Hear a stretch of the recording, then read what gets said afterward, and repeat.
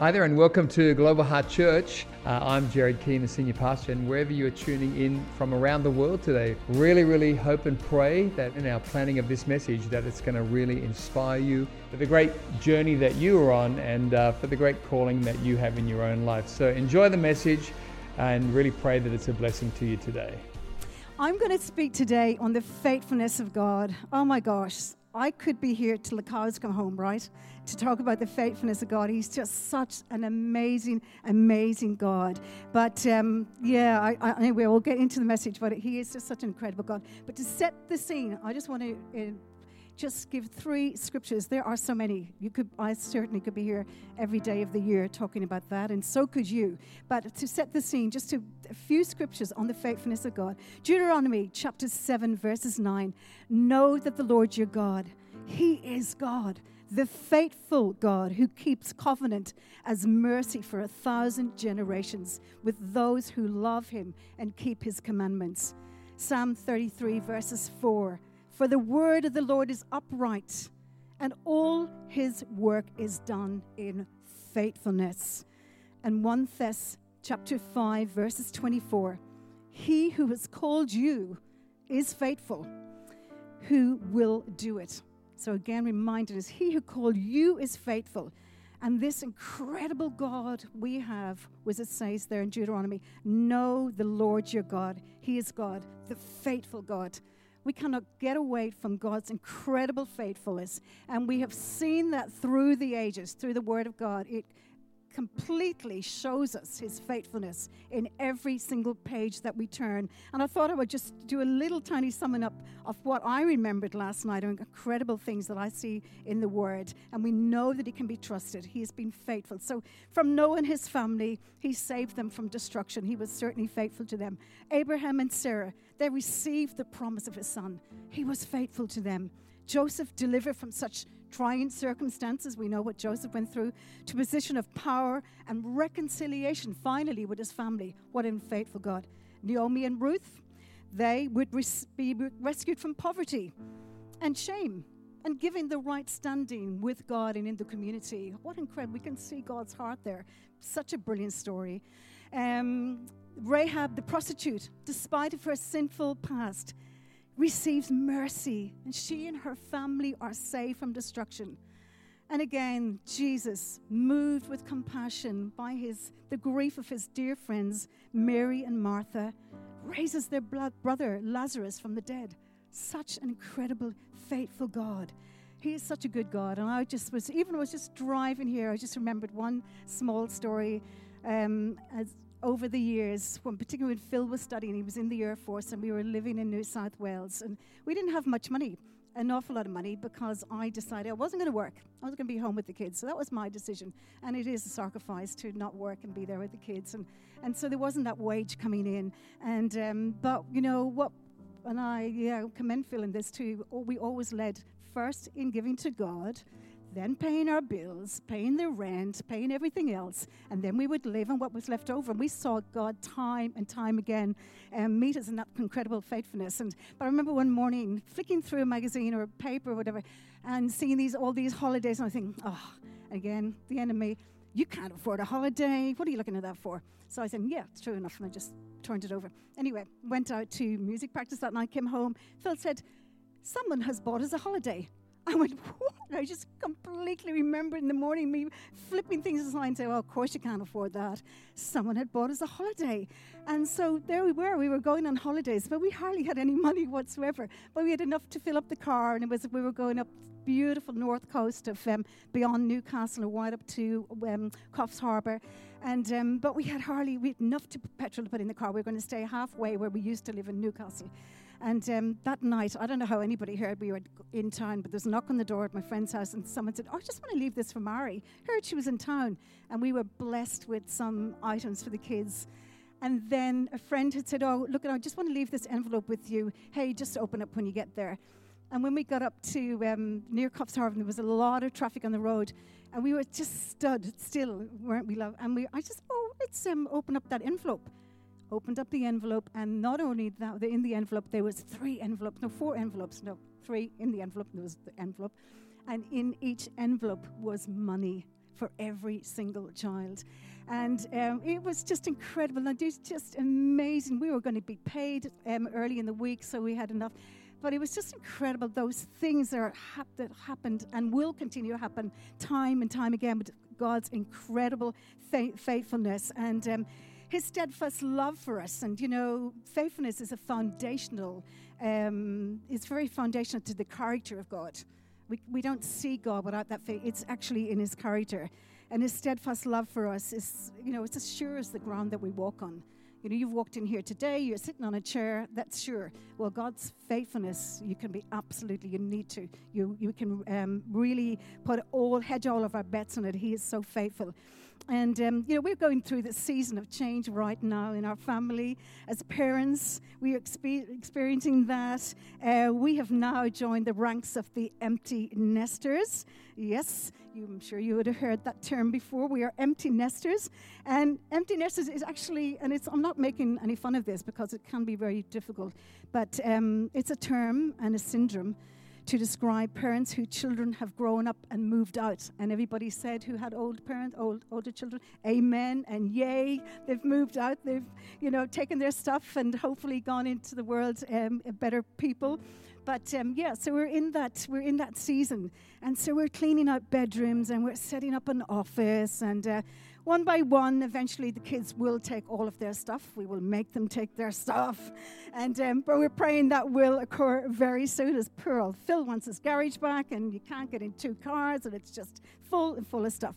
But the empty nest syndrome, as it's called, is actually very, very challenging. Very, very challenging for some people. It really presents some difficult season for them. It can be, you know, feelings of loss, grief, loneliness, very real feelings. And, you know, I've experienced some of those.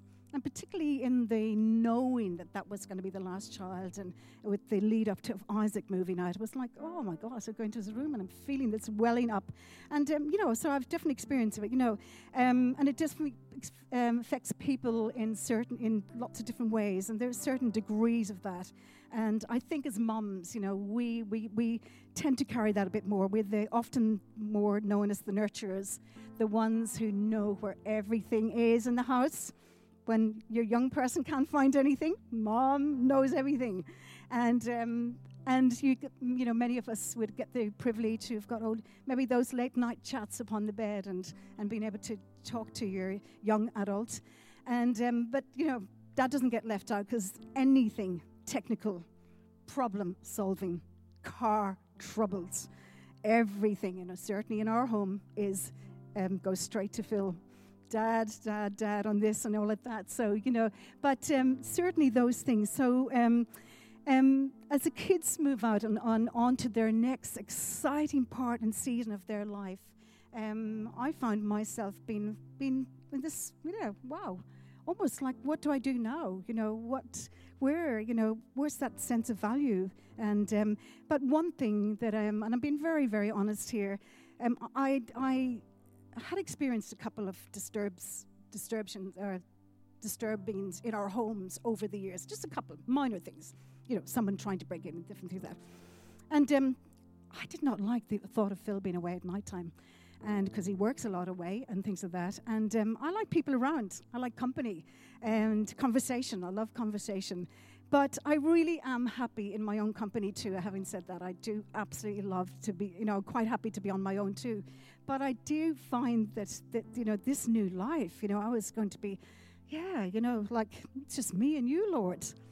It's me, all on my own. And anyway, so I mean, it's really real. And so that, but, you know, I just wanted to, I'm going to get to the good part.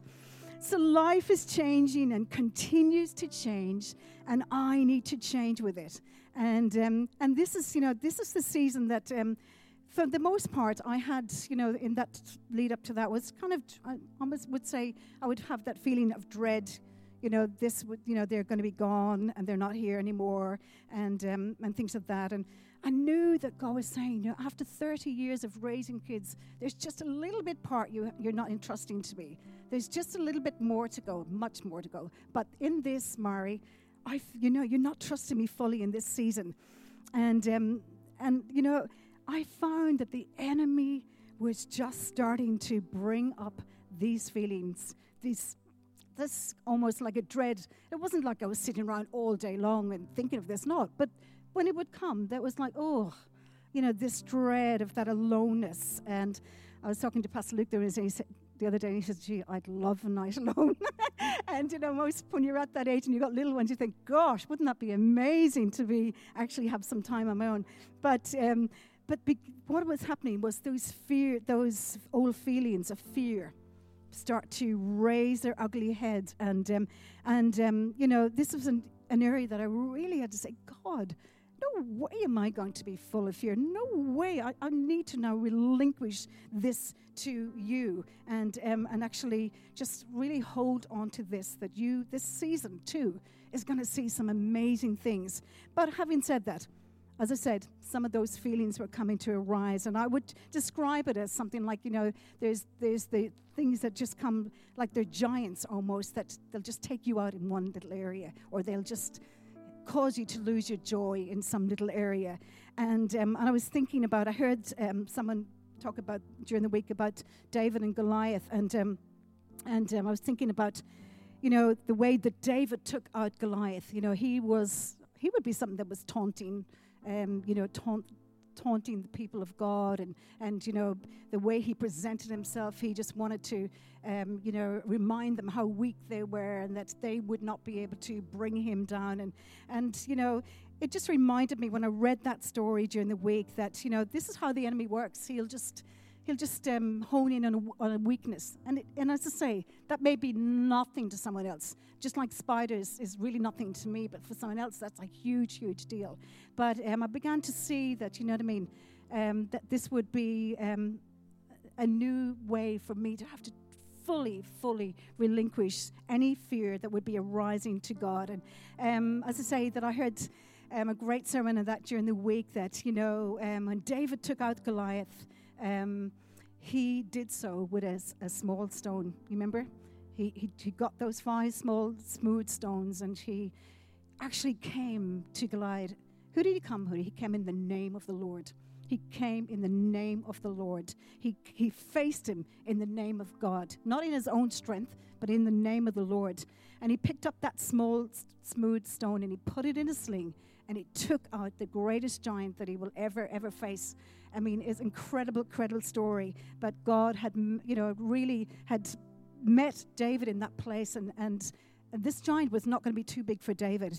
And it really reminded me that what do we do when you and I are facing those giants, or we're facing, that could be an element of fear, or it could be an element of anxiety, or it could be an element of something different in your life. We pick up that small, smooth stone, and we see that as a God's promise. Let's see that small, smooth stone represented the promises of God. Well used, proven time and time again, as we see through his faithfulness.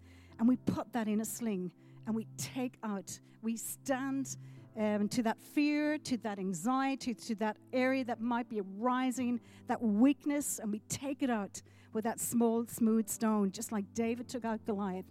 And we'll see those giants as we fight in the name of God, those giants fall from before us. And, there's so much in the Bible, of God's promises. And one that I've picked out was Psalm 27. And it talks about this particular verse, the Lord is my light. The Lord is my light and my salvation. Whom shall I fear? The Lord is the strength of my life. Of whom shall I be afraid? And again, I've got nothing to fear. I've got nothing to fear whatsoever. Or even in this small area, I've got nothing to fear whatsoever, because God fights for me. And actually, it's just incredible, because God has just done so much in this very short period of time. And I don't want to tell you that I'm sitting there at night fearful, not at all. But it was more the thought of this new season, the thought of actually, how our lives would be changing, and the thought of the children not being there anymore, and this new season in our life. And so, you know, it's just incredible. He's actually done so much in my life in this very short period of time of bringing me close to him. And as you run, and I would just encourage you, run right in to the grace of God, into the love of God. And I mean, every song that we sang just now, just so beautiful. The grace of God, amazing grace. He's run right into his heart, because that's where you will find your salvation, your rest, your peace. And that's what I've done. I came against that. I thought, no way. My back, you're not going to push my back against the wall, enemy. I'm going to come to you in the name of the Lord Jesus Christ. And I'm going to take these promises and this love of God and this faithfulness of God, and I'm going to put it in my sling, and I'm going to take out the enemy that is trying to erase the joy in my life, or trying to bring up these feelings of dread or anything like that. And there's a great quote that I came across during the week. God doesn't simply change your circumstances and battles, but writes new stories, new memories, and new adventures. How good is that? New stories, new memories, and new adventures. And I have found the greatest friend in Jesus for the last 32 years. But you know something? Now we're experiencing something new. We are actually experiencing something new together. I put on my worship. I march around the table. I declare things over God. And I love being in the presence of God, where I've got this time up my sleeve. So if your season is changing and you're thinking, I've got more time, or this, get into the presence of God. Get into the beautiful pace of worship and find that new part of your relationship. Just like relationships grow, your relationship with God has potential to grow further and further and further. So expansive that you would never really understand until you actually be with him and let him show you the difference. And so I'm in a beautiful place with that. I mean, it always was. I mean, it was a good place, obviously. Brilliant. But there is just a new element to this new experience with him and this new time with him. So I have found that peace has replaced fear. Joy has replaced dread. Anticipation of this new time and this new season has come. And I just love that God will be faithful in that. And Isaiah 43 verses 19. And again, I love this verse. Behold, I do a new thing. Now it shall spring forth. Shall you not know it? I will make a road in the wilderness and rivers in the valley. And I just want to encourage you, if you're going through any season at all of dryness, or any season of all of that, you know, you're concerned about different things, or things aren't going, remember, only Jesus can make a way in the wilderness. We heard Pastor Jared mention that this morning. God's parted that sea so the children of God could walk with. Only Jesus can do that. And, maybe your season looks different, a little bit of an end of a career, maybe. Maybe you're retiring.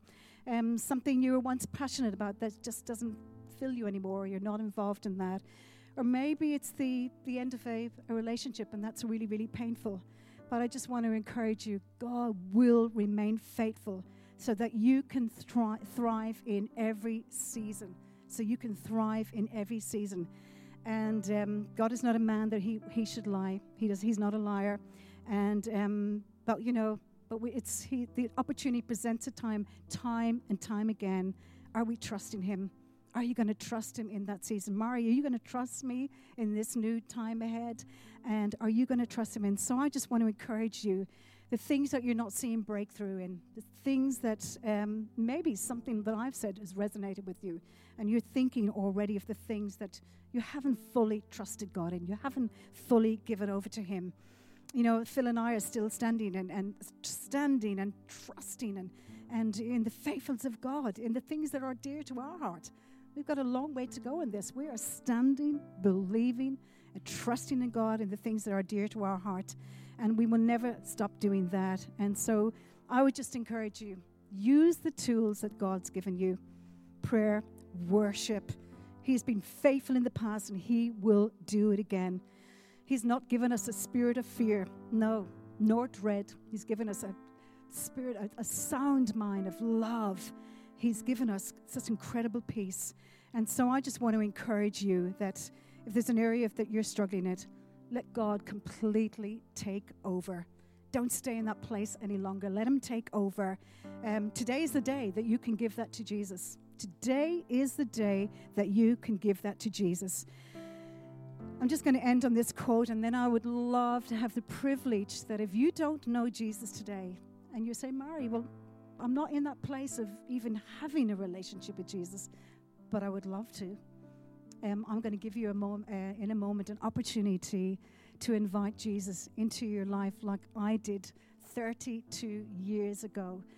I can honestly say I've never, ever looked back, and the joy just keeps increasing over the years. So the wonderful quote from Joyce Meyer. So whatever Jesus is, we are too. He is strong, and in him we are strong. He is courageous, and in him we are courageous. He is a conqueror, and so we too are conquerors. He has peace and joy, so we have peace and joy. He's capable and bold, and so we are capable and bold. And whatever we need to do, we can do it in Jesus' name. Amen. Amen. Thank you so much for joining us online today. Really great to have you with us, and special thanks to those also who give online. Your generosity is making the way for others to hear the message of Jesus both here in Australia and around the world. If you enjoyed today's message, I'd love to encourage you to share this message with a friend, a workmate, a family member, and let's believe together that it will powerfully impact their life for good in Jesus' name. If you're unable to be with us at one of our church locations, both here in Australia and around the world, please join us online every Sunday for Global Heart at Home on YouTube. God bless and have a great week.